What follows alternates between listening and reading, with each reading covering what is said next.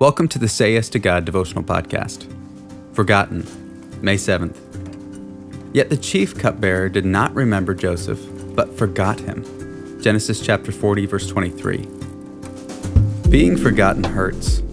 We want to be remembered, preferably for some good deed we've done, some wise insight we've shared, some system or structure we've built. But the truth is, by and large, we're likely to be forgotten.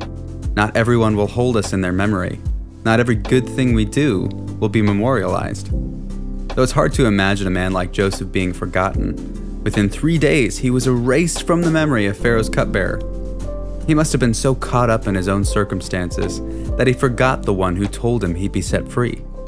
Joseph must have been disappointed as he continued to wait in prison.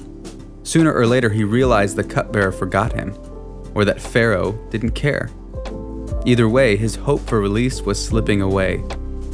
But God had not forgotten him. He was working in ways that Joseph could not see or imagine. And Joseph, once freed, would be used by God to bring life and hope to many.